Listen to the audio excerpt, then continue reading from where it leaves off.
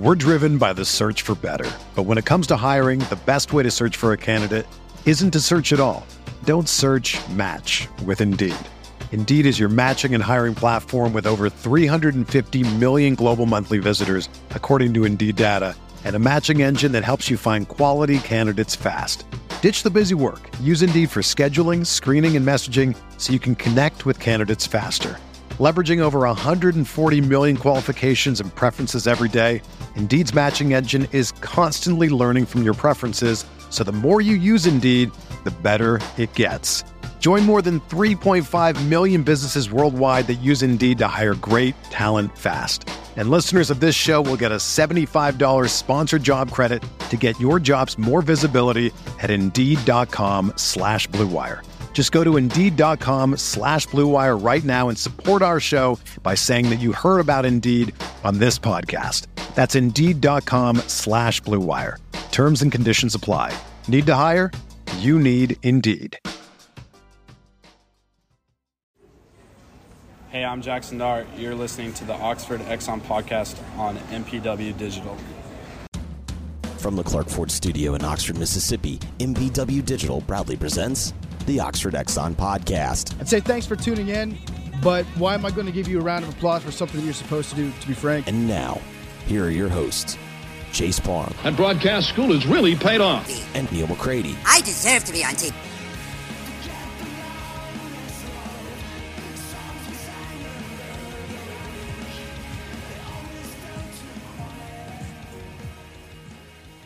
Welcome into the MPW Digital postgame show presented by DeadSoxy. I am Neil McCready from the Clark Ford Studios. We'll be joined by Jeffrey Wright here in just a moment. We'll get Brian Rippey on. I think we're going to get Pete Deweese, and then after a little bit, we'll get Chase Parham live from New Orleans as postgame gets going. Ole Miss wins 37-20. A lot to talk about from this game. We're going to stats and all of that stuff here in just a minute. Before we get going, I want to tell you that today's show brought to you by DeadSoxy. Celebrate and support the Rebels by wearing socks that contribute to Ole Miss athletics. NIL and the Grove Collective. Check out the Ole Miss NIL collection on DeadSoxy.com. Additionally, DeadSoxy is excited to announce a new collaboration with Michael Trigg. The new collection is now live on the site at DeadSoxy.com. If you look in the YouTube description, the link is there as well. So we'll get to that. We're also presented to you by Twisted Tea. All of our content presented by Twisted Tea. Are you ready to elevate your college football game day experience? Check out Twisted Tea, your go-to game day beverage for college football fans. Twisted Tea is unlike any hard beverage you've had before. It's made with real brewed tea. It packs a flavorful punch, 5% alcohol, no carbonation, delivering the perfect balance of taste and refreshment that goes down smooth for every game day occasion. No need to settle for the usual. Twisted Tea turns up any occasion, especially when you're cheering for your favorite team. Whether you're tailgating in the stadium parking lot, watching at a bar, or hosting friends at home, Twisted Tea is there to elevate game day experience. It perfectly complements your love for college football, your passion for creating unforgettable memories. So let's toast to unforgettable game day experiences with Twisted Tea, the drink that fuels fun and celebrates your love for college football. Keep it twisted. Get Jeffrey in here, and we'll get rolling talking about Ole Miss and Tulane.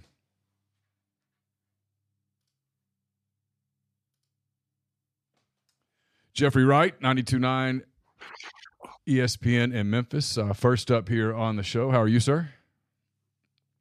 I am doing a whole lot better after who ran the fumble in?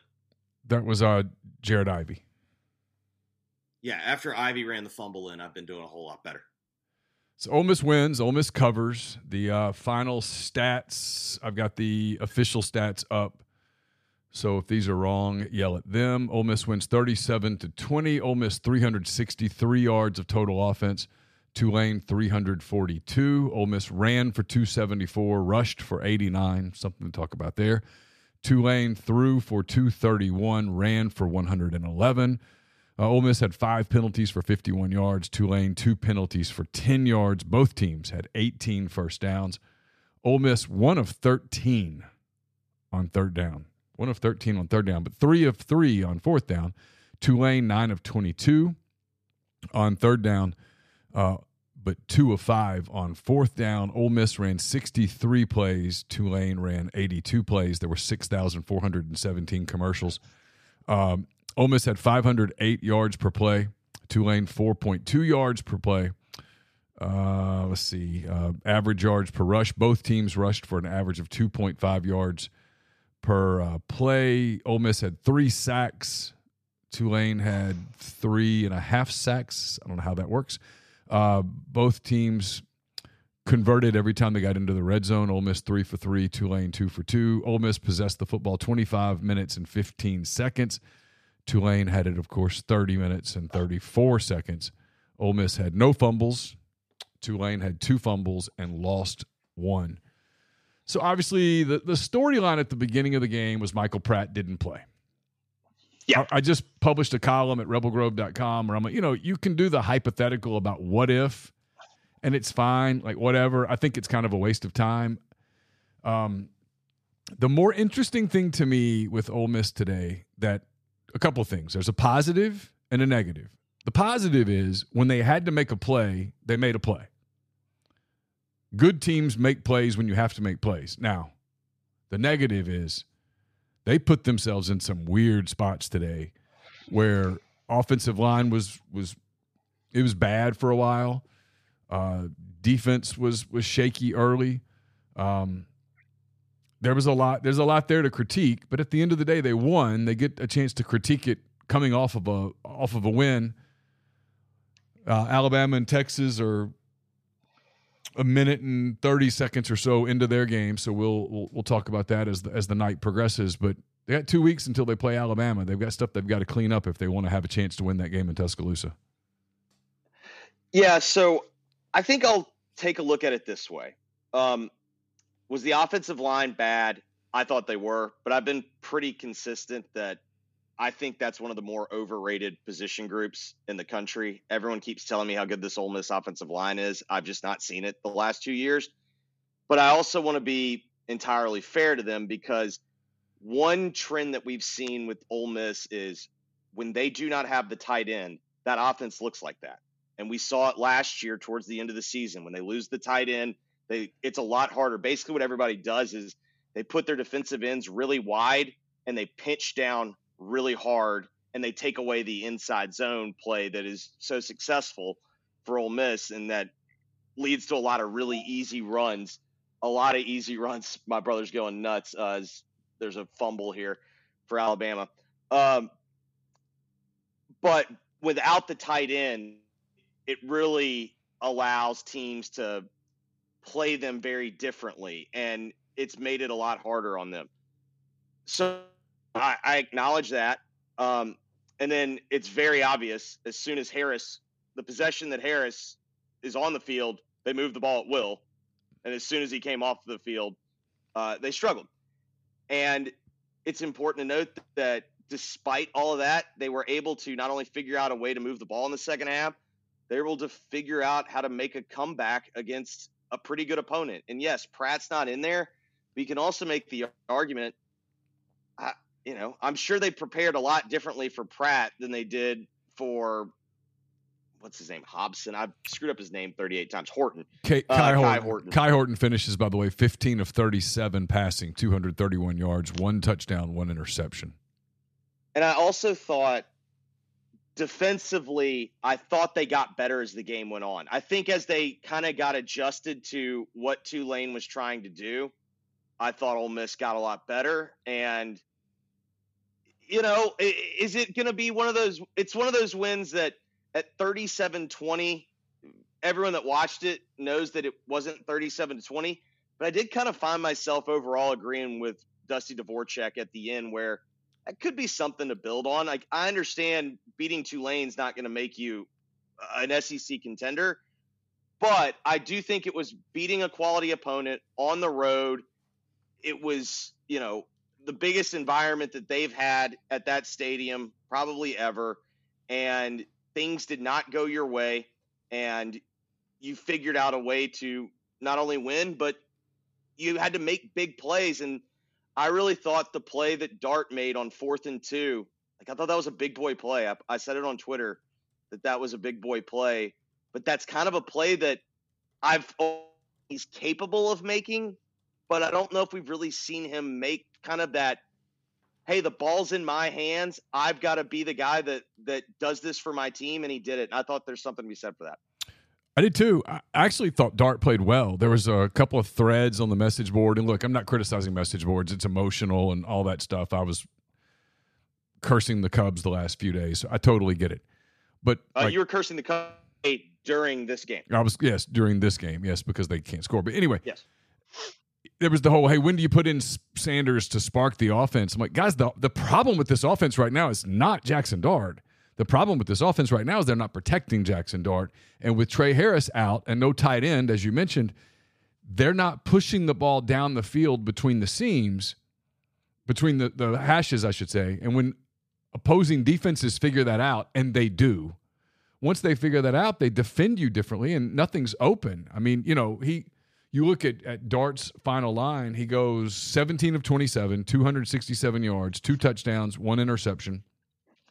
And also on that interception, I'm not going to blame Wade, but no. Wade fell down, and that allowed, it was a man-to-man route. He's throwing it in front of him. Wade falls down. The defender makes the play. I didn't think that was a bad throw. And here's the point, and you've made it. I'm going to make it. And this is not a criticism of these two young men. But when Dayton Wade and Jordan Watkins are your 2 leading receivers, and they were tonight, Wade 7 catches for 106 yards, Watkins 5 catches for 60 yards, and your 3rd leading receiver is Quinshawn Judkins, 3 catches for 32 yards. Man, your offense isn't going to be super explosive in the passing game when those are your guys. I mean, Wade made one hell of a play down the field on that Yes, that 43-yard catch. That was an amazing play. But you get my point. He made an amazing catch. I also think that he should have adjusted to it was a perfect throw. That should have been a touchdown, but I give him credit. Finishing the play, He made an amazing grab. Yeah, but if those are your 2 leading receivers, that means that Trey Harris wasn't out there. You didn't have a tight end. They need to get something out of Zachary Franklin at some point. They need Aiden Williams to play. He didn't do much of anything today. In the little bit that he was in, he looked a little overwhelmed by the moment. His first play in, he was blocking and Dart was throwing him the ball. That kind of said this, told the story. And then rushing. And this is an interesting stat. Quinshawn Judkins, 18 carries for 48 yards. Jackson Dart, 14 carries for 41 yards. Ulysses Bentley, 2 carries, no yards.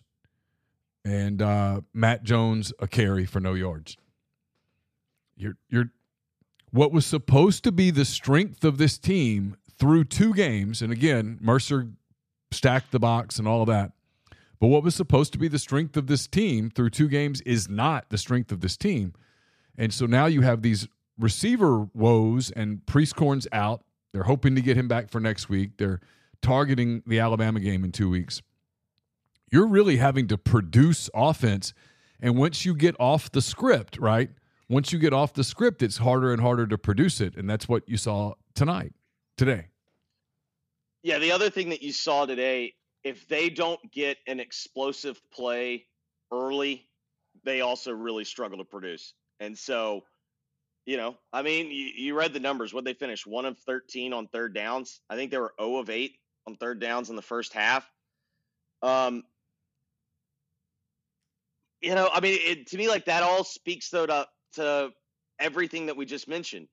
If you're struggling to block, if you're struggling to generate a run game, and you've got receivers that you're not depending on, well, you're probably going to struggle on 3rd downs. It's going to be really hard to move the football, and that is where I kind of give them credit tonight. It was far from a perfect game, but that is sometimes what you have to have, where we've got to figure out some way to generate an offense. And at no point was it comfortable, but I did think that they kind of scrapped enough of a game plan together to figure out how to generate some offense. And I tip my cap to them, because I'm not sure if this happens last year, Neil, if this, particularly if this happens in what was it, the last 4 or 5 weeks of the season, I'm not sure they come back and win this game.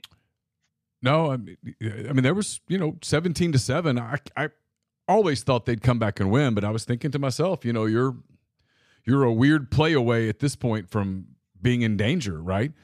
And they were able to kind of escape that and get the win. Like I said, you get the win, but if you're them and you get back late tonight and you get up tomorrow morning and you go to the Manning Center and you start looking at the film and turning the page, what's priority one in terms of fixing? Because to me, it's the offensive line. It's figuring out whatever, if you want to call it offensive line, if you want to call it manipulating a tight end, it's figuring out some way that they've got to figure out how to be able to run the ball again, how they're used to running it.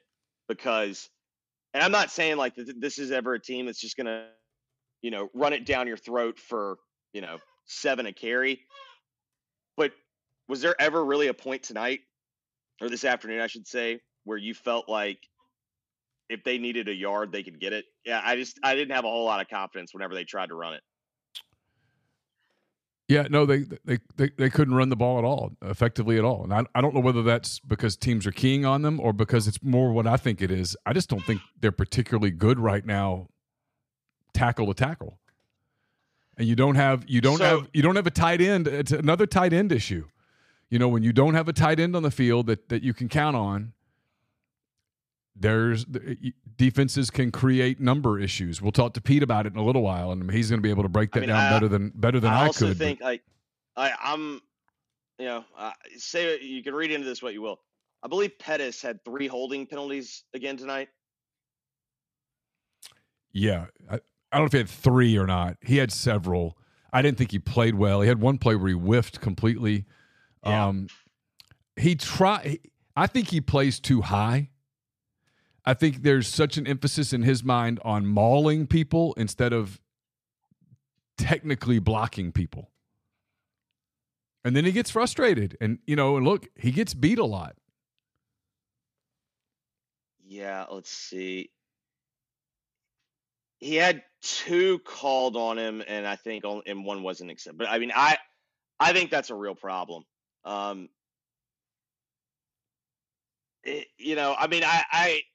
This is kind of the other way to look at it. It's like when you're comparing Tulane, how many other defensive lines this year are going to be worse than Tulane that you're going to see in the SEC? Yeah, I mean, so none. Well, I'm saying Vanderbilt. Vanderbilt. Maybe next week. And Georgia Tech, yeah, but among SEC teams, I mean, there will be defensive lines that aren't particularly good. I'm having a YouTube issue, by the way, over here that I'm trying to figure out how to get out of it. And it's just not letting me. Sometimes I miss DirecTV, and today's one of those days. I don't know. I mean, I'm. God, Milroe is fast. Yeah, he's fast. He can really run. Texas and Alabama, no score, 9:05 to go in the first quarter. By the way, other games around the SEC. Miami is putting the finishing touches on a win over Texas A&M. This was a entertaining game. It seems like your fan base is thoroughly enjoying that one. Miami winning 48-33, 2:37 to go in the fourth. Tennessee struggling a little bit tonight at home against Austin Peay. They lead 13-6 at the half. Missouri up 3-0 early over Middle Tennessee. We just mentioned Alabama and Texas. Grambling and LSU kick off here in the next few minutes. So do McNeese and Florida, Arizona and Mississippi State, Furman and South Carolina. Auburn and Cal play 3 hours from now in Berkeley. Earlier today, Georgia beat Ball State 45-3. Georgia struggled early, but their defense is phenomenal, and Ball State was obviously no match. Wake Forest beat Vanderbilt 36-20 earlier today in Winston-Salem. Kentucky struggled quite a bit all day against Eastern Kentucky before winning 28-17. And Arkansas pulled away late to beat Kent State 28-6. So that's the rest of the SEC slate today. So the Milroe passing thing's a problem. Yeah, that's the question with them, right? You get ready for this game in 2 weeks, and Look, I'm not sure that anybody in the league is great. I'm not sure this isn't the most homogenous glob of teams that the SEC has had in a long time. I agree, because even Georgia looks bored, let's be clear. But there have been teams that have been extremely talented that don't win national championships because they're bored. And to me, that's what Georgia looks like. Alabama's got a problem when they have to try to throw. And Tennessee's probably going to have the same problem. If Milton's going to have to put the game on his shoulders and throw to win, I'm not sure he's going to be able to do that on a consistent basis. I don't know if Ole Miss is good enough up front to take a step forward. A&M couldn't stop turning it over. I don't know if you'd say it. I guess if you want to take the SEC spin, the spin out of Birmingham would be the league's wide open, right, Neil? Oh, I mean, I do think. Look, I think Georgia's the best team in the league, and Carson Beck's got time to get better. And the way their schedule sets up, they have plenty of time, and defensively, they're elite. After that, man, I don't know. Like, you could make a case for a whole bunch of teams today. I mean, but Kentucky was not impressive today, but they might have slept walk a little bit. Arkansas was not particularly impressive today, but they could have slept walk a little bit, and they played without Sanders. About to watch Mississippi State in a minute. I'm curious about them. We'll see Auburn later tonight. I'm curious about them. We won't know anything about LSU until next week when they play Mississippi State, really. Nobody's great. Nobody's great. I mean, they're all really flawed teams. I kind of wonder, is this a result of the transfer portal and the era that we're in which I think Georgia is Georgia because Georgia and Alabama still do the best job of recruiting at the high school level, and then they supplement from the portal. And then it feels like everyone else is kind of, to a certain degree, I feel like the middle is just mushier than it's ever been, and I kind of wonder if that's just because of the portal. It could be. Yeah, I mean, I think teams look sort of sloppy. A lot of that is there's not a lot of chemistry. There's not a lot of experience. Coaches are moving more than ever. You know what I mean? Like, I just think there's not as much continuity year to year, and I think that's probably what you're seeing. I'm going to get to Pete in a few minutes, but I'm going to ask you this. Speaking of Pete's, I thought Pete Golding dialed up a pretty good game plan today. Especially, I think, because I'm willing to bet they spent most of the week, even though they knew it was possible Pratt wasn't going to play. I got to imagine you'd be doing a really poor job if you didn't prepare for Pratt to play. Absolutely, they had to prepare for Pratt. Correct, and so I thought as the game went on, I thought he made some really nice adjustments, and if you saw. I felt like as the game went on, Horton struggled more and more and more. And I think that's because Ole Miss started getting more adjusted to what Tulane was trying to do. And I think they started to have some counters. And I give Golding credit. You know, Mercer scores on the first play of the game. And again, it's Mercer. I'm not trying to make too much out of it. But really after that, when Ole Miss kind of settled in and figured out what they were trying to do, they adjusted very nicely, and I think you could say the same thing this afternoon, because that offense is still going to score a lot of points. Yeah. And, it was basically 3 points in the second half? They gave up 3 in the second half, Yeah, right? No, they played really well in the second half because they were down 17-7. It finishes 37-20, so you can do the math on what happened with the last. And that's also if you want to take a difference between this year and last year, that's a big difference. Last year, second halves were a disaster for Ole Miss, particularly defensively and offensively. But when teams started to make their adjustments, Ole Miss wasn't very good, particularly in second halves. And tonight they did. I thought they got popped in the mouth in the first half, and I was very interested to see how they would respond. And I think they punched back, and then I think they kind of gave the knockout punch, and I credit them for that. Yeah, I do too. Last thing, this is the same offensive line as last year. They were able to run the football at will last season. They're not running it now. I know you haven't had a chance to look at film or any of that stuff, but first glance, what's the reasoning for the running game problem? I think it's twofold. Number one, Judkins to me doesn't look as explosive. And I don't know if that's because of penetration early. Maybe he's dinged up. We don't know. I don't know if that's I took note that there were a couple of big possessions this afternoon that he wasn't in there. I made a mental note of that. I suspect it was because he wasn't doing a great job of blocking, and they knew it was going to be a lot of quarterback run. And there was a reason why Bentley was in there. That's nothing more than a premonition. But this offense was able to run the ball really well last year until they lost all the tight ends. Yeah. They didn't really run the Mississippi State. They didn't really run the ball against Arkansas. Now, they fell behind against Arkansas, but early they still weren't able to run the ball.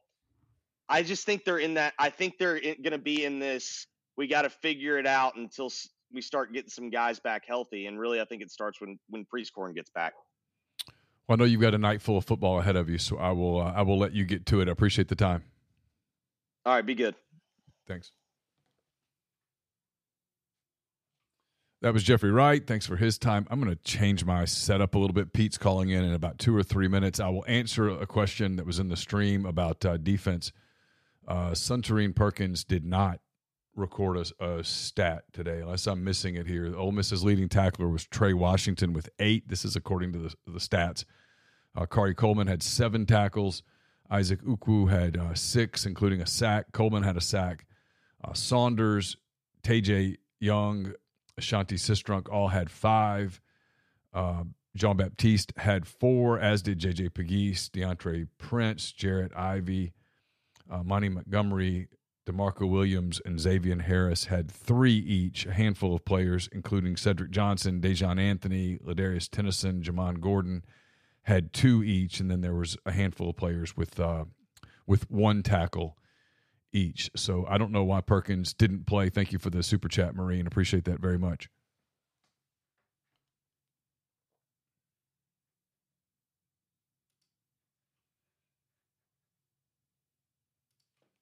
I'm gonna go to this look a little bit so that I can turn and see the games a little bit, if that's okay. Because I've got Alabama on one screen, I've got Mississippi State and Arizona getting ready to get started on another, so I can keep an eye on those. Trey Harris went out early. We'll get an update. I'm sure that Lane's going to be asked about it in the postgame.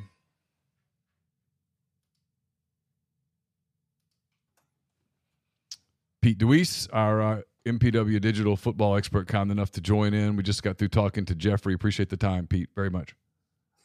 Yeah, no doubt. All right, I don't even know where to start. I'll start with some of the basic stuff and get your thoughts. Start with the running game. Ole Miss is having a hard time through 2 games establishing a running game really outside of quarterback run. What do you see with your eyes when you're watching that? You know, I think part of it is Tulane was hell-bent on keeping 6 defenders in the box. And one of the things Ole Miss typically does a good job of is creating formations to get 5 guys in the box, gain an advantage in the run game. And that just wasn't there. Tulane said, we're going to keep 6 in the box. They used a lot of different movements up front, slanting guys, blitzing guys, to try to clog holes. And I think a big part of it is the lack of a tight end that is a presence in the run game right now. I think that really showed up today. Yeah, that's what Jeffrey said as well. I mean, look, they're going to get Prieskorn back at some point, they hope. What if you had a tight end? I guess that just changes the numbers in the box. You know, if they're going to play with 6 in the box and try to add a safety late, when you are able to add a tight end, you can now account for 6 guys and then try to get to the 7th or hope the back can make the 7th guy miss. So when you have 6 guys in the box defensively and the offense is basically playing with 5, you either have to read somebody, which is where a lot of Ole Miss's success today and what they did have in the run game, it's where it came from. In the end, Ole Miss started running power read. They did it by using motion to get a receiver out there. And the last couple of plays, run plays for Dart outside of a draw, it was a part of the read game, and he had to keep the ball. And so that's, you can only live there for so long as an offense. And without having an extra defender, if they're going to be hell bent on keeping 6 in the box without having another guy to account for that hat, you're always going to find problems running the football consistently against those type of looks.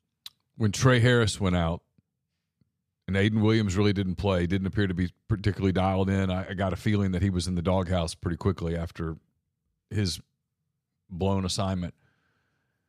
You're having to count on Dayton Wade. You're having to count on Jordan Watkins. They're good receivers, but they're not those big physical down the field receivers that you can go do. How limited does your offense become?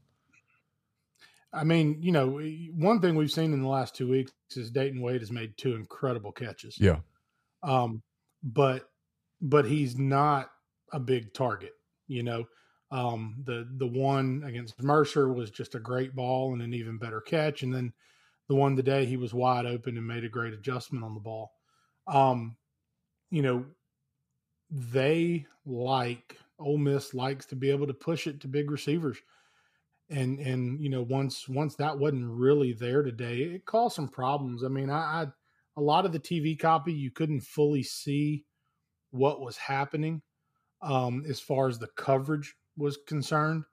So I'm hoping I can get the coach's copy. I'm curious to see how much of it was man to man, how much zone did they actually play. It looked to me like they were playing a lot of cover 4, just based off what I could see on the television. But they had a good game plan, and Lane said it at one point when he was interviewed on the sideline it was a lot like what Vanderbilt did last year. And in some way that made a ton of sense as soon as he said it. And in some ways they were doing it with better players today. They had an impressive group on defense. Speaking of defense, let's talk about Ole Miss. There's a lot of talk about Ole Miss's defense this week. Believe me, I heard a lot of that talk. What kind of a grade would you give Pete Golding and company today? I do think they made some good adjustments. I liked his kind of attack in the second half, particularly in passing situations where they struggled today. The 2 things there are still some speed concerns, maybe is the right word. But they are more sound. They are playing with better technique. They are playing with better leverage than we've seen from an Ole Miss defense in a while. You get concerned a little bit about how often they were there for tackles at or right past the line of scrimmage, and then the ball carrier would just kind of kept churning forward. At some point against a better team, how much does that really hurt you? And then the other one is, I would say, they struggled a little bit in that 3rd and medium, anywhere from 3rd and 3 to 3rd and 6. We actually, on the preview show last week, we talked about mesh.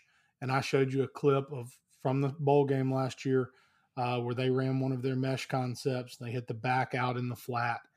And I just, from watching it without going back or taking any notes or anything, I bet they ran 4 or 5 different variations of mesh today, and maybe another 2 variations of like mesh return, which is just really another way to run the play. But they really majored in it. And when they did, Ole Miss, they were successful a couple of times, but it gave them some problems. I think in that down and distance, him having to make the decision between being aggressive and trying to play man, which is what mesh is designed to beat, versus limiting his pass rush a little bit more and playing zone.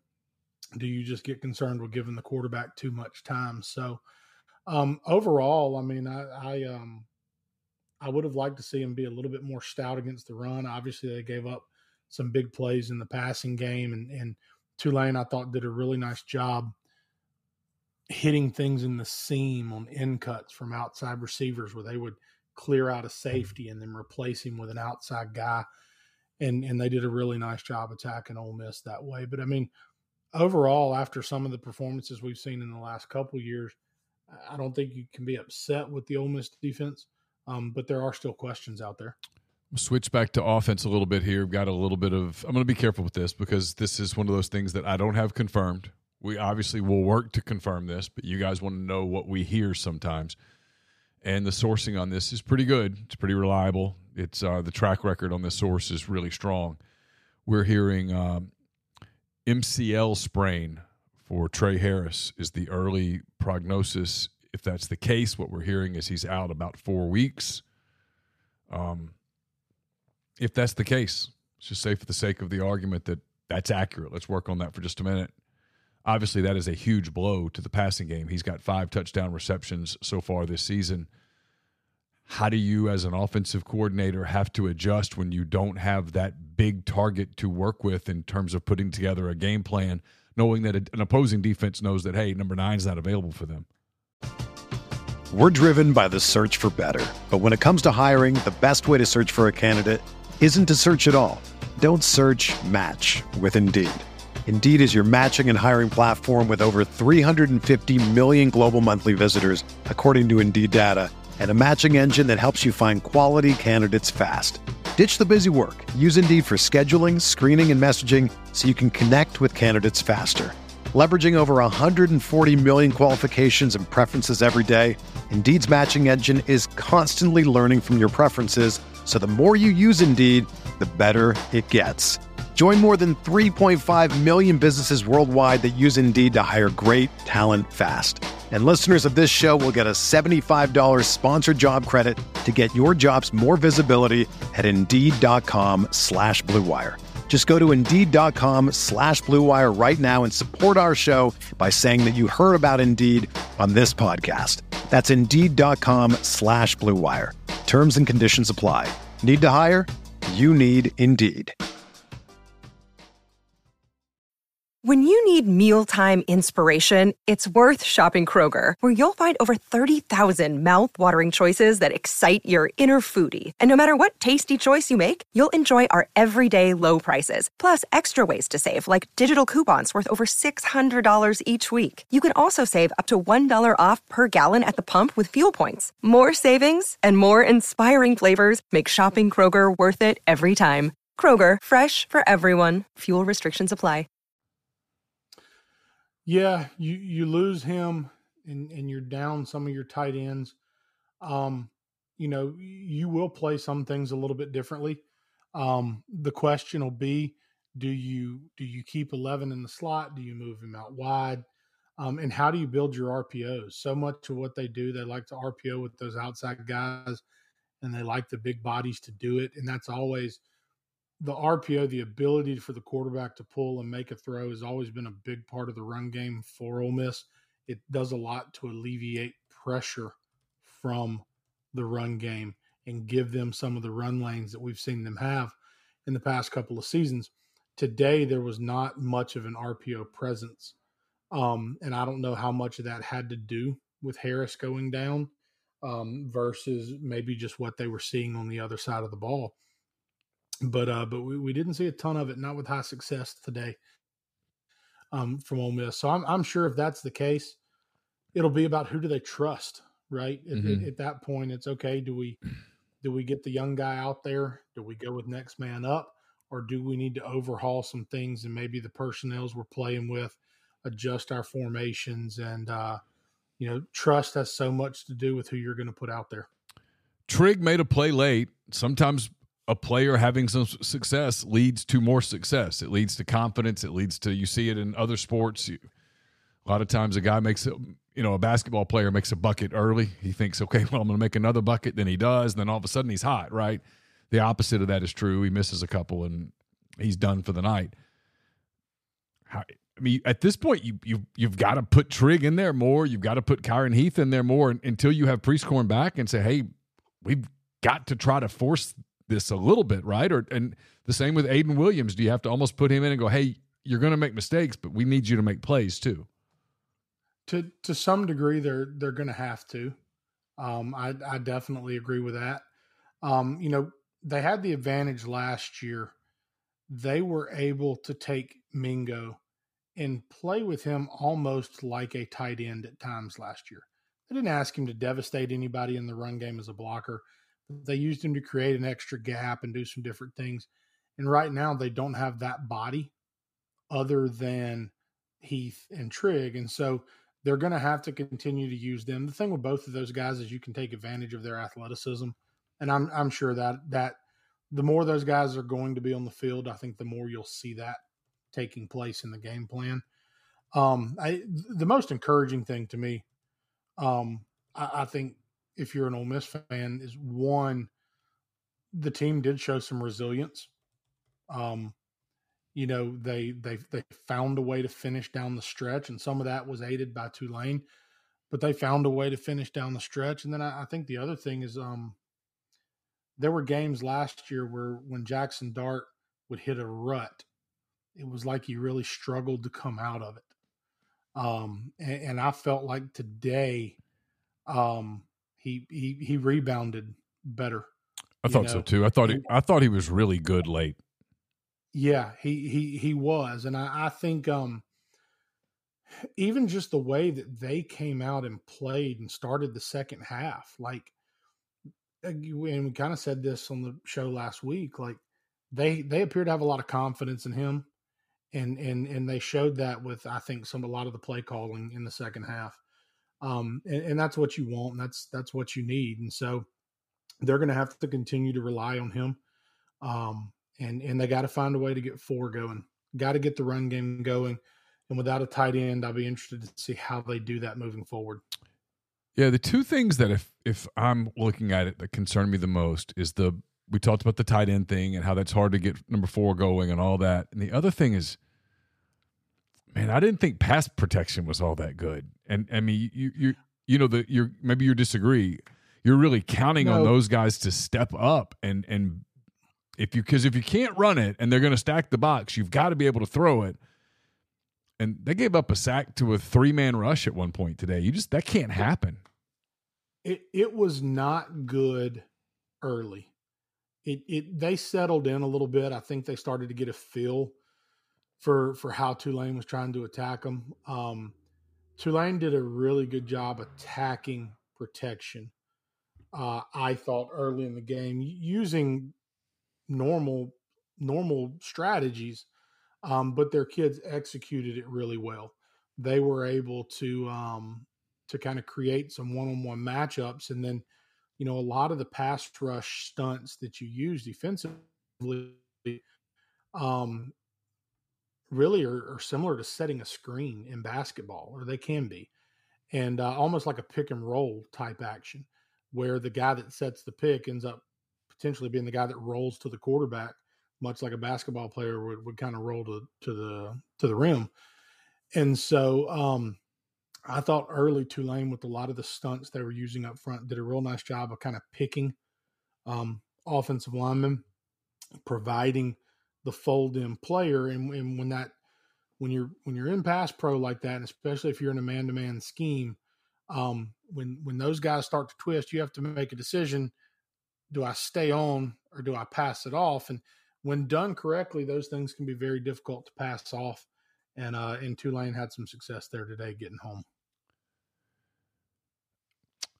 If you're a coach, what do you take from a game like today, where obviously there's going to be a lot of talk about what would have happened had Michael Pratt played? That's not something you're discussing in your room. Obviously, when you get back,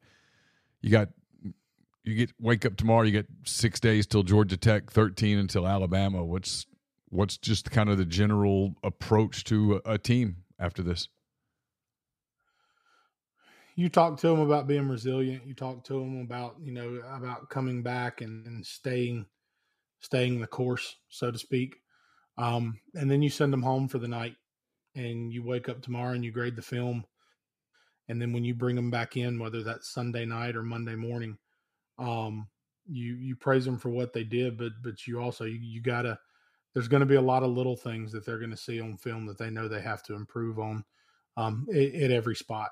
And that's the name of the game at this point, right? There's no point in you won the game. There's no point in beating up your kids, even if you don't think you played well, right? You show them what you need to fix, and you try to attack it. And part of it, I would think is the coaching staff. You're always going to evaluate, okay, how much of it was the way our kids played, how much of it was us not having the right guy out there, and how much of it was us not having the right call as a staff. And so that'll be part of that conversation too.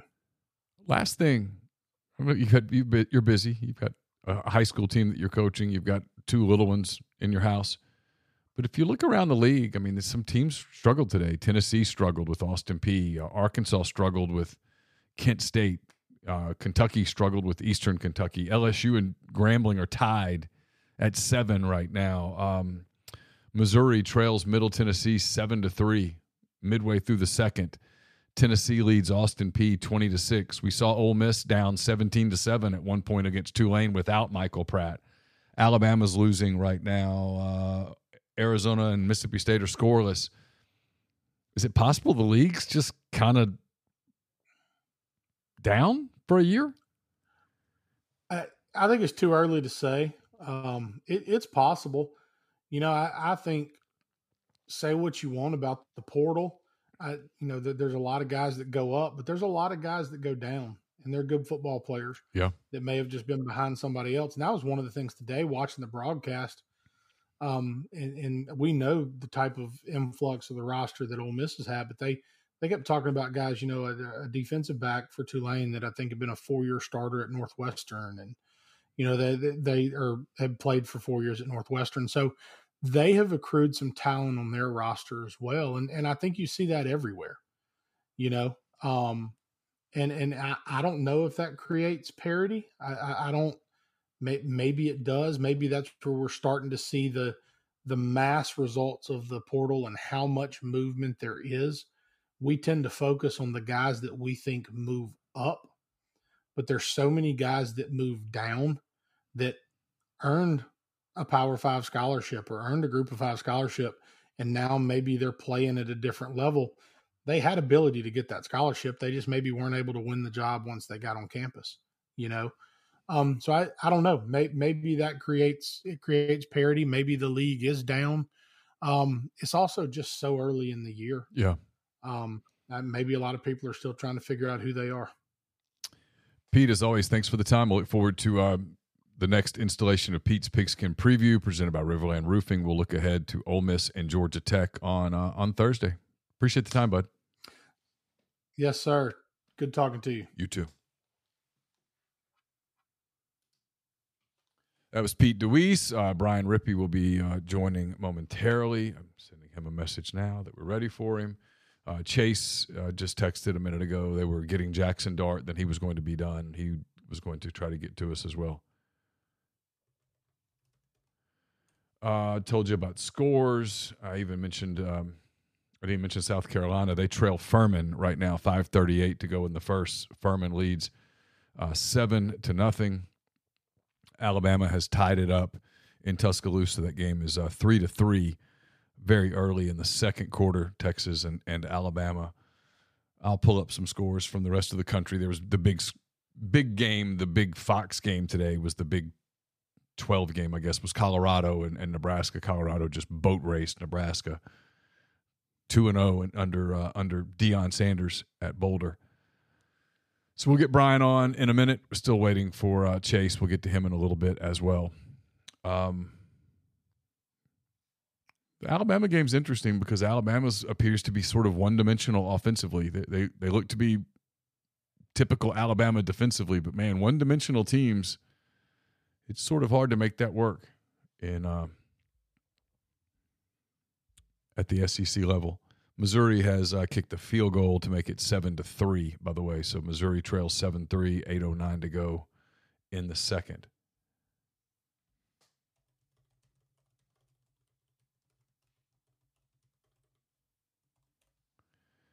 I think we're having a little communication issue with Brian. We'll get to him in a minute. If you guys have any questions in the stream, fire them at me, and I'll get to those as well. Yeah, it's a big loss for A&M today, Rocky. No question.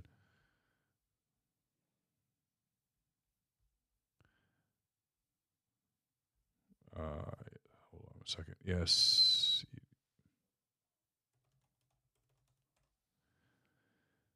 All right, we're going to get Brian on in just a second here.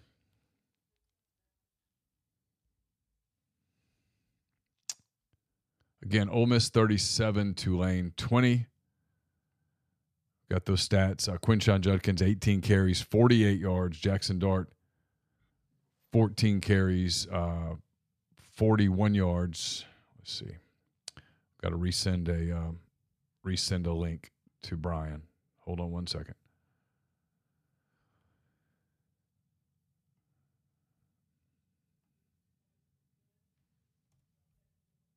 Kind of live production here.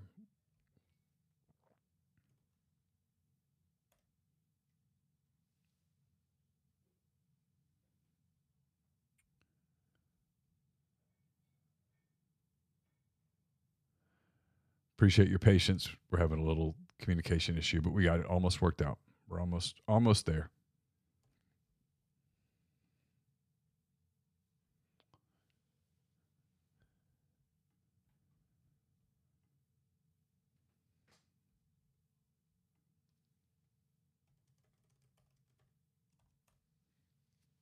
And we're going to get Chase momentarily. I think he's getting close to ready in New Orleans after the postgame. I'll look for Ole Miss to send the FTP of Lane's press conference. I don't see it yet. So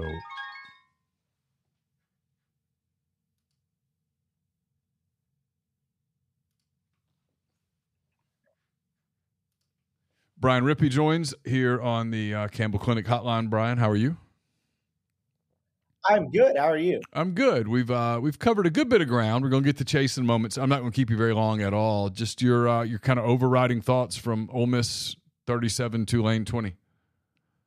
Well, they found a way to win the game. It was far from a work of art, but you have to give them credit for adjusting in the second half. And that game looked like it was going to get pretty squirrely. There was a moment in the first half where I thought if Tulane might run away with the game, and they didn't. Ole Miss found a way to win.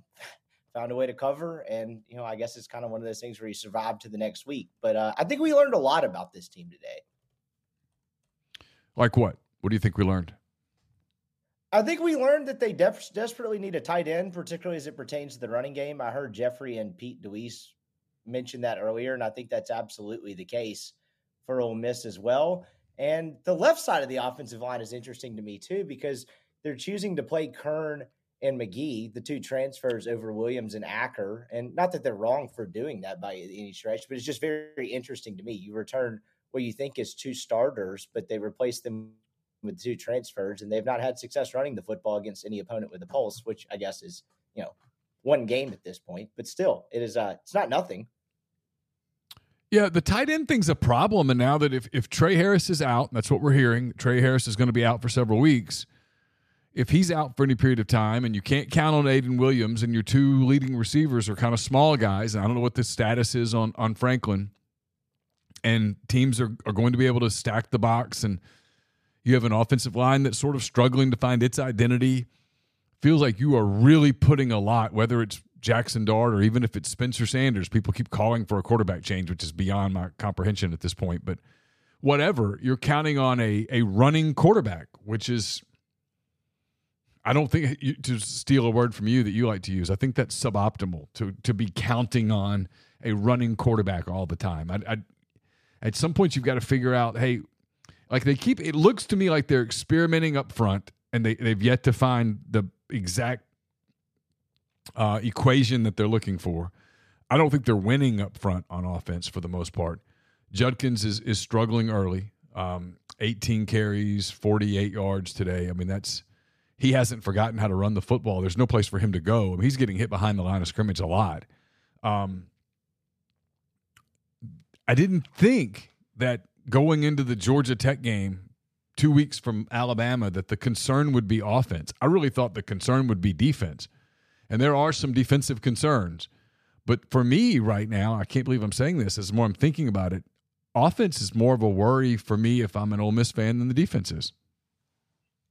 Oh, I totally agree at this point. And it is very shocking that would be the case. I wrote something on Friday for the Rippy Writes newsletter about what I was looking for in the game, and it was mostly defensive centric because I thought one thing that would be a given is that Ole Miss would move the football at will on Tulane, and it was a matter of the defense held up, and that was not really the case. The defense did hold up. Ole Miss ended up winning the game, going away toward the end. But I never thought that would be the case at all. I thought Ole Miss would score 30-plus points with relative ease, and it certainly was not with ease at all. And that's going to be a fascinating subplot going forward for Ole Miss because, as you mentioned, the defense did hold up. They were pretty good for the most part, outside of a couple of different coverage busts here or there, or, being leaky in the running game a couple of different times. But the defense was pretty good, and the offense is the one that kind of needs to figure it out. And I think if you're looking at it from an optimistic standpoint, from a fan base perspective, that's something that I would think would be more fixable than the defense, right? Like they just have those guys, and the defense seems to me to be is what it is, whether it's good or bad. Or the offense, I think they can find ways to fix it. I think Caden Prieskorn coming back, whether that's Georgia Tech or Alabama, he did in fact have surgery. I know that was a bit of a controversy, despite it actually being pretty ironclad. But be that as it may, when he does come back, I think there'll be a little bit of a help for Ole Miss in the running game, and I'm curious to see how much of a boost that gives them. Yeah, it's almost like we reported that he had surgery, and then other people said he didn't have surgery, and we're like, no, he did. And then other people said, no, he didn't. And then people kept saying, well, you guys said. I'm like, yeah, well, we did. We never backed off that he did, and he did. It's crazy. And I so don't know why else you'd be in a hospital bed if you didn't have surgery. I don't love to lay in hospital beds by choice. Have not been in one to yet this point in my life, knock on wood. But I figured if I would, it'd probably be because of some sort of procedure. But hey, I guess it could be various things. I don't know. If it's still being hotels are so expensive now, man. And I mean, sometimes you just you take what you get. No, I mean, it's people go, why are y'all being snarky about this? Well, it's because I don't know. Because we sort of said that he had surgery and that he had the surgery. So what's the feeling on him, though? Probably Alabama? It sounds like Alabama. I think there maybe is a small chance that he comes back next week, but I think they're aiming for Alabama for sure, which is a great time to get him back, right? I don't think having a tight end or not having a tight end will necessarily sink Ole Miss at home against Georgia Tech next week. But, man, they better go to Tuscaloosa with their full arsenal. And if you can get Prieskorn back, I think that will help a lot. But hey, running game aside, it is kind of funny that whatever Trigg's status was, he ends up making one of the biggest plays of the game for Ole Miss. He did. After all the kind of drama. That was a big time play by Jackson Dart. I mean, I know we all sound like Dart fanboys because I think we all like Jackson and we sort of admire the way that he's handled some things. But I thought the guy played really well today. I mean, if Dart doesn't play pretty well and play really tough, that game might get weird. Oh, I think it could have gotten weird in a hurry. If he had been, 2022 Jackson Dart and he makes a terrible decision towards the end of the first half, the one that comes to mind to me is that inexplicable interception he had against Georgia Tech toward the end of the first half last year, where it's kind of like, dude, what are you doing? What'd you see there? If he had one of those Jackson Dart moments, that game could have been totally different for Ole Miss. And he didn't. And look, do you give him a ton of credit for not making a bonehead mistake? No, but I think that also shows his growth. And I thought he played really well today too. Again, I couldn't for the life of me understand the calls for changing it up at quarterback at halftime based off of what happened today. I didn't think anything that happened today was remotely primarily Jackson Dart's responsibility per se. Did he play perfect? No, but I don't think sticking another quarterback in there would have changed much of anything. And, this is why you guys pay me the big bucks, upwards of 7 figures a year. This is why I have beach houses across the country. I did make some notes for this post-game show. Yeah. I was looking up Ole Miss's lowest rushing outputs in the Kiffin era. And it was kind of an interesting exercise because their 5 lowest in the Kiffin era are 2021 Alabama, 78 yards. They obviously lost that game very badly. 78 yards against Mississippi State in 2022. They lost that game. 89 today against Tulane, win it. 2022 LSU, 117, a loss. And 2021 against Baylor, a loss for 138 yards. So there's very much a line of demarcation about how much success Ole Miss needs to have in the running game to win games. And they found a way to do it without it today, which they deserve an abundance of credit for. But I don't think it'll be totally sustainable if that continues. No, listen, I think next week's going to be a bigger challenge than people think it's going to be. I think Georgia Tech's going to come in with a degree of confidence, and I think that they're going to obviously know that Ole Miss is somewhat limited, and they now have some things they can attack, and they're going to get after it. It's an opportunity for them. It's a no-lose situation for them. And then I'm watching Alabama, and obviously I'm distracted. I'm hosting a show, and I'm talking to people, and I'm looking at stuff, and it's over there, and it's kind of awkward. But I'm not blown away by Alabama yet this year. I'm not blown away by anybody in the league outside of Georgia's defense. It's really, really good. I'll give them credit. Georgia's defense is a collection of just beast. Kudos. The rest of the league, so far, nothing. Nobody's even impressed me much. I feel like that's like Shania Twain, right? You don't impress me much. And that would give you optimism as an Ole Miss fan, right? Is if you can actually figure this thing out. This is there for the taking. Yeah, I mean, again, Tennessee, Ole Miss doesn't play Tennessee. Ole Miss doesn't play Missouri, but still, you get the point. Alabama trails Texas 10-3. LSU leads Grambling 14-7. Ole Miss doesn't play Florida. Mississippi State leads Arizona 7-0. Ole Miss doesn't play South Carolina, but they're tied with Furman right now.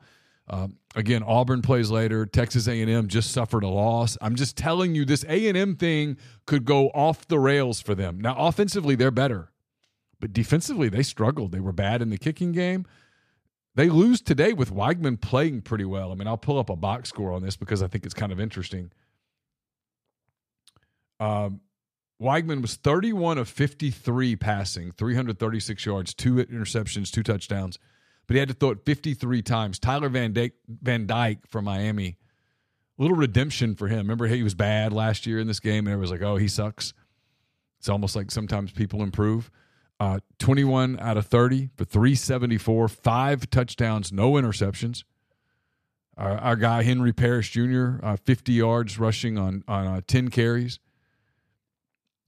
A&M's leading rusher, 18 rushes, 62 yards, and a touchdown for Amari Daniels. I mean, they're not world beaters, is my point, A&M, and that's a big loss for them. Kentucky, Ole Miss doesn't play them, but they struggled with Eastern Kentucky before winning. Vanderbilt lost to Wake Forest. Arkansas 28-6 over Kent State. They didn't look great. Now, they didn't have Rocket Sanders, and I'm sure they slept walk a little bit with that one because they've got some big games coming up with them, starting with BYU next week. But still, I mean, none of those teams just blow you away. None of those teams are like, whoa, man, look at them. Anybody. And so I still think the SEC West, as of this moment, is kind of up for grabs, and Ole Miss has a shot. There's a lot of discussion, over the last week about Ole Miss looking slow on the defensive side. I know we talked about offense a decent bit. Did anything today change your opinion about Ole Miss's lack of team speed defensively? Because I thought this would be a very interesting matchup because Tulane's top 2 receivers are under 6 foot. They use speed as their predominant tool to create an advantage. And other than a coverage bust early in the game, Ole Miss actually held up pretty good covering their receivers for the most part. Granted, it's not Michael Pratt, it's a backup quarterback there. But I was actually fairly impressed with the way Ole Miss covered their receivers. Yeah, there were a couple of spots where if the kid had made a good throw, it might have been different. But I thought Walton was good. I thought Prince was good. Guys closed on the ball. They made some plays. Yeah, I thought the back end of the defense was pretty good. There was some weird stuff that happened up front where I don't think people completely understand the scheme just yet. Like there was one play where Cedric Johnson had a clear path to the quarterback, and instead he kind of did a stunt back around and took himself out of the play. And I don't think their linebacker play is anything to write home about. I really don't.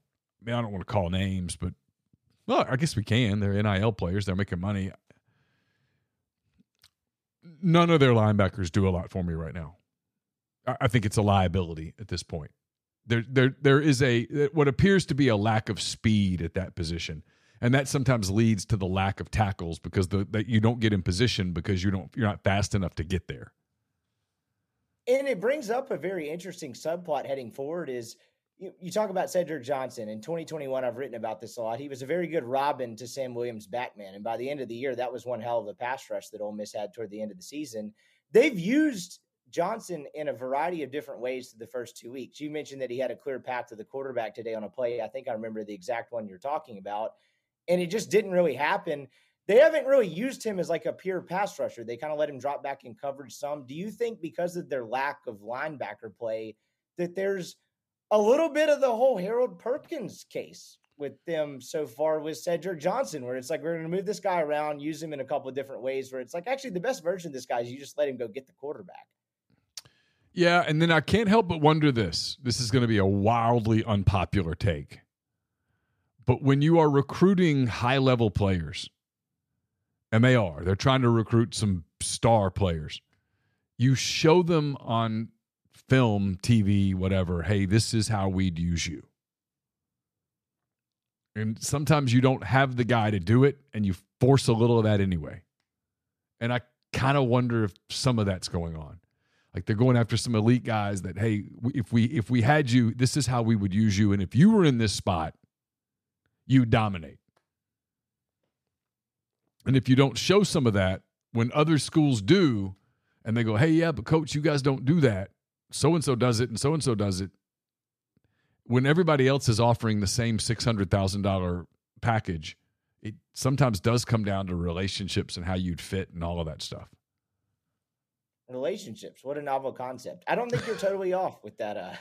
It's literally a thought, kind of organic as we, have a conversation.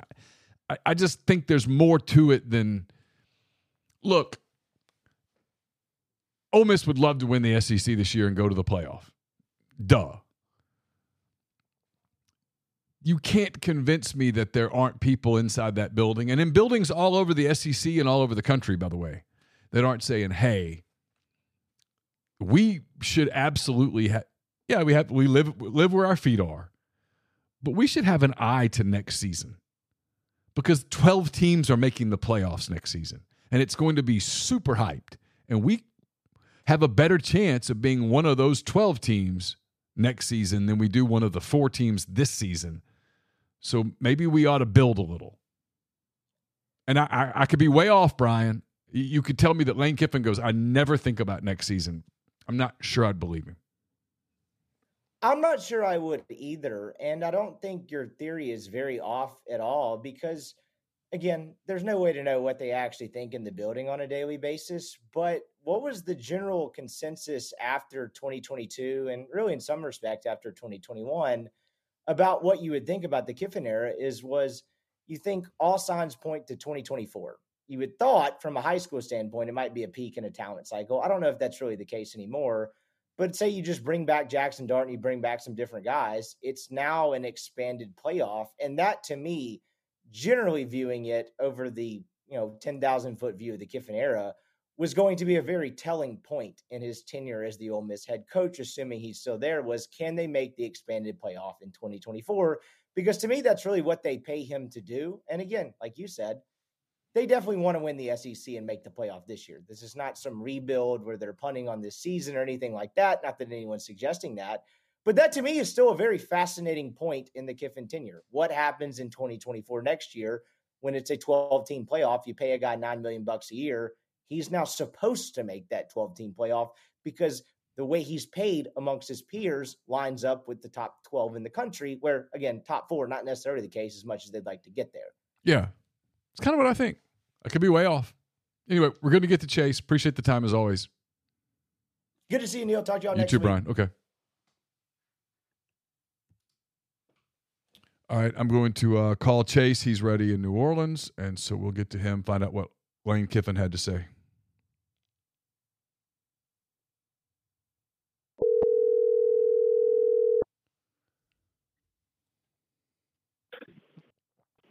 Hello.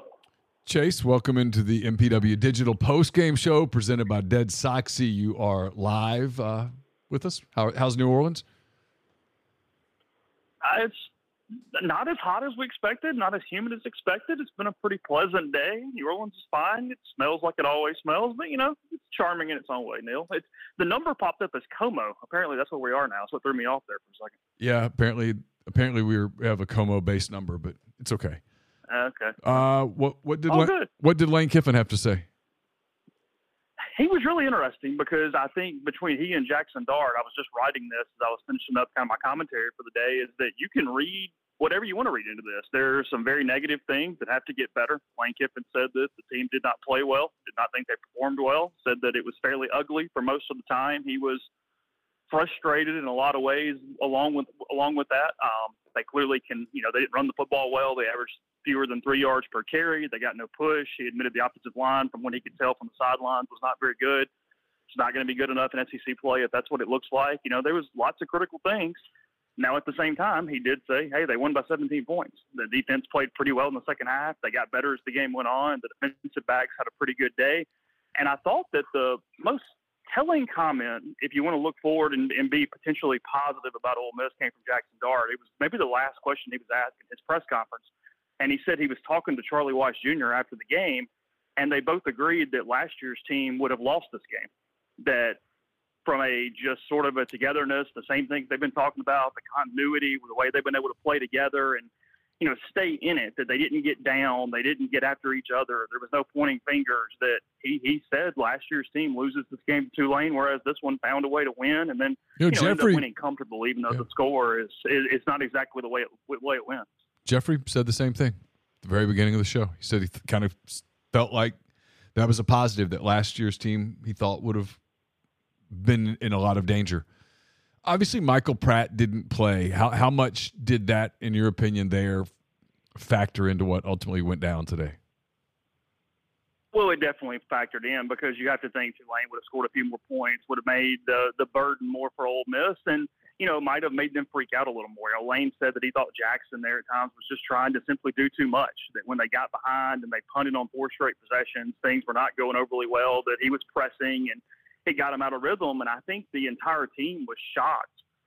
Several people admitted it, even Isaac Ukwu is a defensive player, how much they seem to rely on Trey Harris. And when he goes out in that second possession, it just didn't look right. Kiffin said, I don't even really know why. I didn't expect that, but it was real. You saw it, that everything changed when Harris went out. And I think had Pratt been in the game and Tulane scores any more points, I mean, it's a pretty obvious thing, but, a little more you have to overcome. You get into a deficit that's even larger. It just starts spiraling on you a little bit. And, the backup just did not simply have that. I don't think they changed the game plan much. If anything, Tulane's biggest change from a scheme standpoint was in the run game. Isaac Ukwu said that they really ran a lot of different schematic things that had them off balance from a defensive line standpoint there in the first half until they kind of switched things up, until they adjusted, because it was things they had not shown against South Alabama the week before. But beyond that, he thought that they kind of stayed in the same routine. They just made enough plays. And like I said, I think they thought the defensive backs played really well and kind of carried that thing there, especially when, a lot of the linebacker stuff was still issues again today. They had some issues covering stuff across the middle of the field. Perkins barely played today, except for special teams. There was just a lot of things that didn't necessarily go right, but they found a way to make it work. So what do you kind of give me your thoughts on why they've had such a hard time establishing the running game, specifically with Quinshon Judkins? I mean, he's in great shape.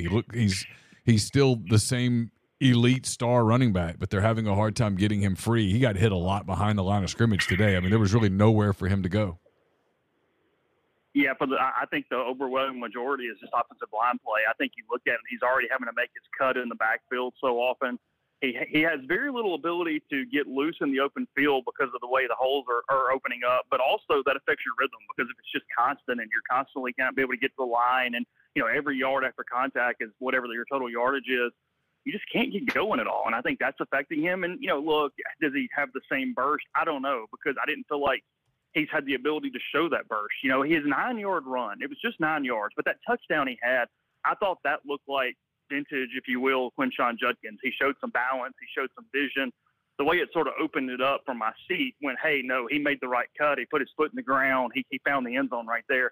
So, yeah, I think Quinshon is fine. I don't think it has anything to do with him. I think it's simply they're not playing very well up front. They're trying to look for different things. Eli Acker barely plays today. Williams plays off and on. They start McGee and Kern again. They're just looking for any kind of combination.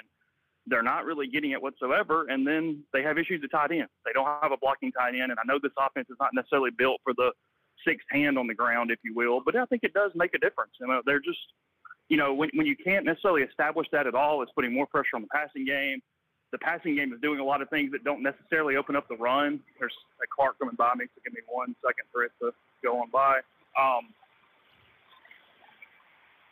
I just don't think they have any way to scheme it open, and then they're getting beat at the line of scrimmage. Because look, Tulane ran a true 2 deep today on the defensive line. They're pretty good, but it's not what LSU is going to throw at you. It's not what Alabama is going to throw at you. It's not the best defensive line you're going to see, and they simply just didn't handle it very well. I mean, it's really all there is to it is they have not found the right combination or the right success rate to get Judkins going, and it's affected everything about the run game right now for the Rebels.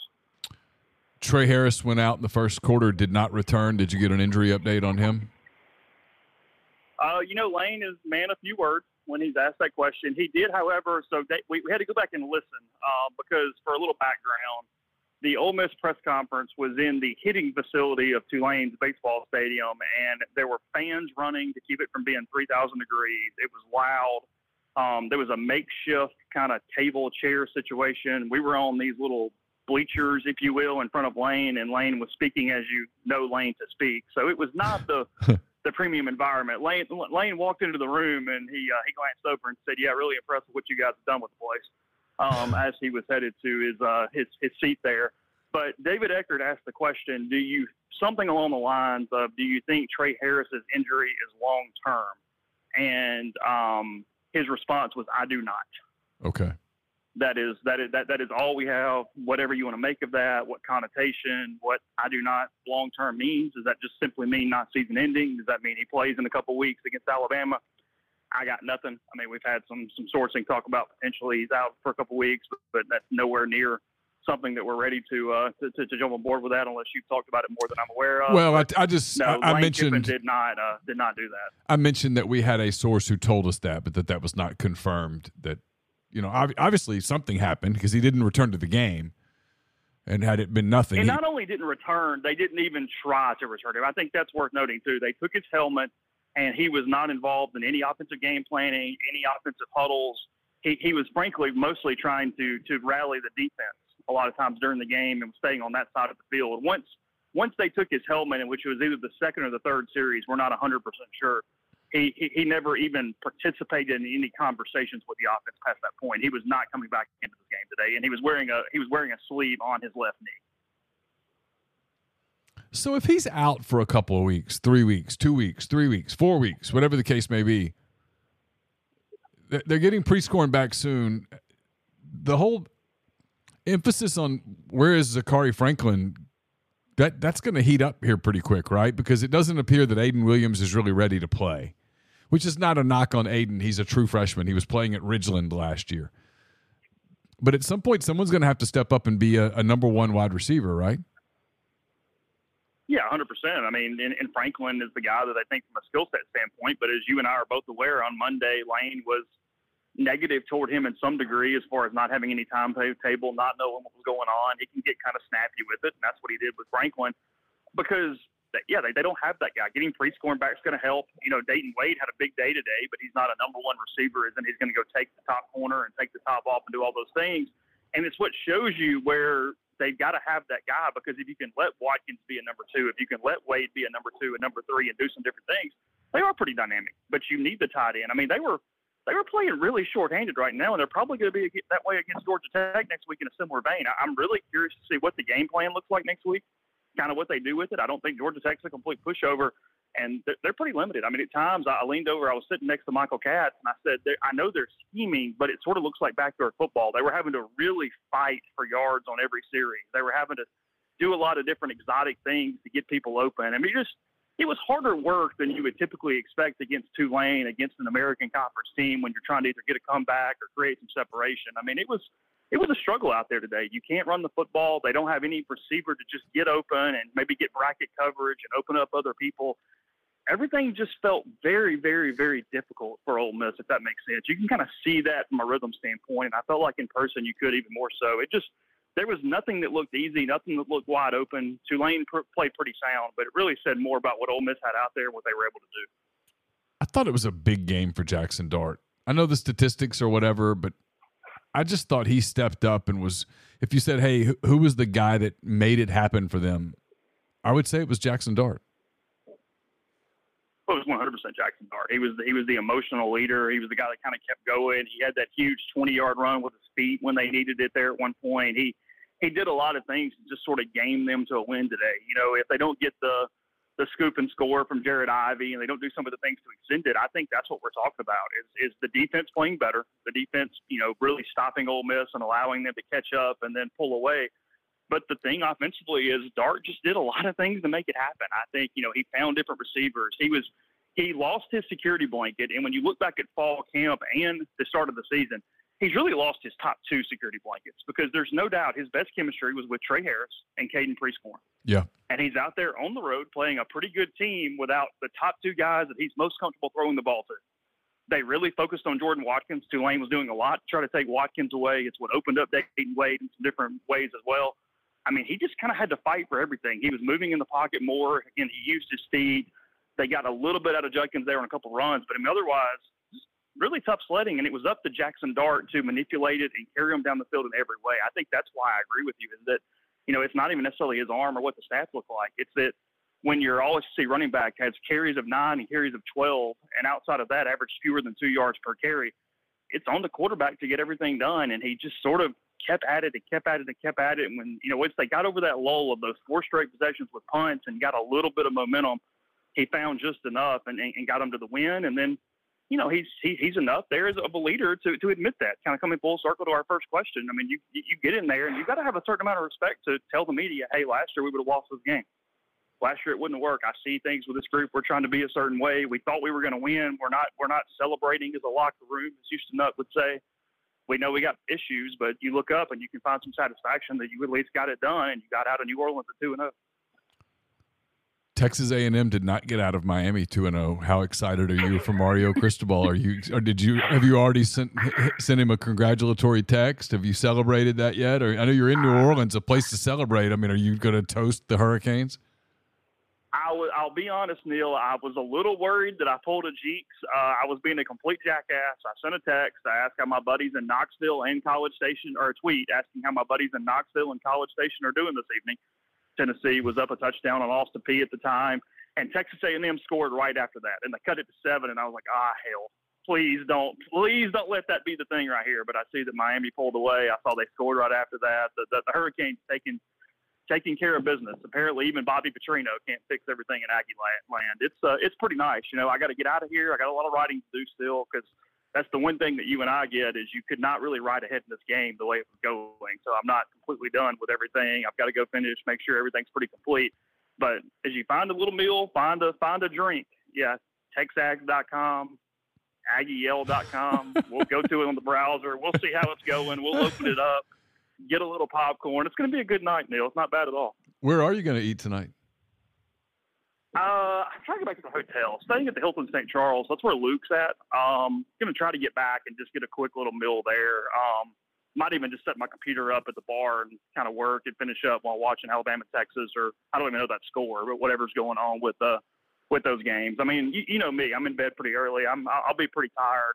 It's look, I said it's not New Orleans humid and hot, but I mean, I've been sweating all day, so I'm not doing anything crazy. But yeah, I'll go find a meal, open the laptop, watch the TV, and catch these late games. I guess we both have State Arizona and Cal Auburn tonight too. Yeah, State's ahead of Arizona 14-0. All right, last thing. I've asked everybody this kind of all night, so I'm going to ask you. You look at the scoreboard. Okay. Tennessee's sort of struggling with Austin Peay. I mean, they're going to win, but it's just 23-6 in the fourth. Alabama's trailing Texas 13-3, about to punt. Missouri leads Middle Tennessee 10-7 at the half. LSU leads Grambling 21-10. Florida leads McNeese 13-0. Furman leads South Carolina 14-7. Auburn and Cal play later. Obviously, Georgia did what Georgia does. Ole Miss struggled, on the road against Tulane, playing without Michael Pratt. I mean, there was some concern there. They trailed 17-7 at one point. Vanderbilt loses to Wake Forest. Kentucky was unimpressive in an 11-point win over Eastern Kentucky. Arkansas was unimpressive in a 28-6 win over Kent State. I probably feel like I've set the question up. Is the league down? The league certainly feels down to some extent. What's made the SEC good annually is the middle is better than everybody else's middle. And I don't know if that's the case. Now, here's the deal, though, and here's what I don't know. And look, everybody else has this too from a Power 5 standpoint, but the SEC is usually, because of NIL, very dominant in this. Does it take a little while because of the transfer portal? Yeah. You got all these transfers. Does it take a few weeks? Do you not really know what you have, and you've got all this stuff, and you don't know how they're going to work together? Has that changed the calculus a little bit is kind of what I wonder, because, yeah, you look at it right now, and, I mean, even despite all the struggles, I mean, Ole Miss was still one of the more impressive teams of the day, and that says more about everybody else. The league has not looked good at all. They've sleptwalked through a lot of games.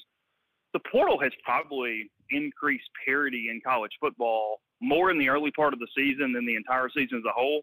But I think just in general, I think a team's ability to get everyone on the same page, keep everyone semi-happy. I mean, you got NIL stuff. You got people knowing what people making in the locker room. There's just a lot of added crap that goes on. And I think that's involved. I think that's something that potentially makes sleepwalking a little more common, has more games where guys just kind of get through them and aren't necessarily locked in. I mean, you saw that. Because, look, I mean, take Missouri, for example. Even against Middle Tennessee State, they're probably not showing up full blast. Hey, just kind of get through it. Well, I mean, no, maybe I don't know, but maybe Middle got a transfer. Maybe they did this. You know what I mean? I mean, it just kind of happens, and I think that's what's going on. I think that you get into week 5, week 6, things probably start solidifying. I think the SEC as a whole will get better as the year goes on, but you got to avoid that big loss or that screw up until you get there. I think that's why today was big too. I mean, look, a loss to Tulane would have been devastating to what Ole Miss is trying to accomplish this year, and they've got a lot of things they've got to get right. They got to get healthy. I mean, they're really dealing with injuries in the wrong places right now, for the most part. But they got through it. They learned something about themselves. They did some things, and you can find those positives. It's not just platitudes. It's not just being Pollyanna at all. Can't really say the same thing about other teams. I mean, Texas A&M is far more talented than Miami. They lost today. They didn't play as well. Miami played better. And, I think that's the deal. I mean, Ole Miss has a bit of a challenge next week. Oh, for sure. They got to get back home. Georgia Tech's not going to be a pushover. It's the same kind of thing. You got Alabama in 2 weeks. You're watching Milroe. You're watching Alabama. They look susceptible if you play really well and you get a couple guys healthy. But you got to show up against Georgia Tech. You got to at least finish the game, do well, and move on. I mean, if you're Ole Miss, what went on around the league today, that wasn't what was going to happen with Tulane. Lane had Tulane circled. It's what you got to prepare for Georgia Tech next week. Yeah, Georgia Tech and Ole Miss 6:30 next Saturday. We'll be talking about it all week. So get your work done. Hopefully you get back to the hotel, enjoy a dinner, and we'll talk to you soon. Thanks. Sounds good. That was Chase Parham from New Orleans. Appreciate his time. He'll have some content up at rebelgrove.com. I've got a column up already, and we'll have a lot more to you, obviously, over the course of the evening. Ole Miss at some point will put out they'll should at least put up on the FTP the postgame, although I won't be surprised if they don't, because it doesn't sound like it was particularly audio friendly, and typically when that happens, they don't put it up. So, but I'll continue to look for it here over the next little bit. So, again, Ole Miss wins 37-30. Don't forget that we've been brought to you by our friends at DeadSoxy. Celebrate, support the Rebels by wearing socks that contribute to Ole Miss athletics, NIL, and the Grove Collective. Check out the Ole Miss NIL collection on DeadSoxy.com. Additionally, they're excited to announce their new collaboration with Michael Trigg. The new collection is now live on the site. I've put that link in the chat. I've also put it up at the YouTube page, so you can check that out. It's live, and DeadSoxy says, hotty toddy. I said 30. I don't know what I said. 37-20 was the final score. Ole Miss wins. Ole Miss plays Georgia Tech next Saturday, 6:30 in Oxford. We'll have full coverage of that leading up to that game all of next week. So again, thanks to Pete DeWeese, thanks to Jeffrey Wright, thanks to Brian Rippey, thanks to everyone in the stream. And we'll be back with you on Monday with another edition of the Oxford Exxon Podcast, full week of podcast as we get ready for Ole Miss and Georgia Tech. Until then, enjoy the rest of your weekend. Good night.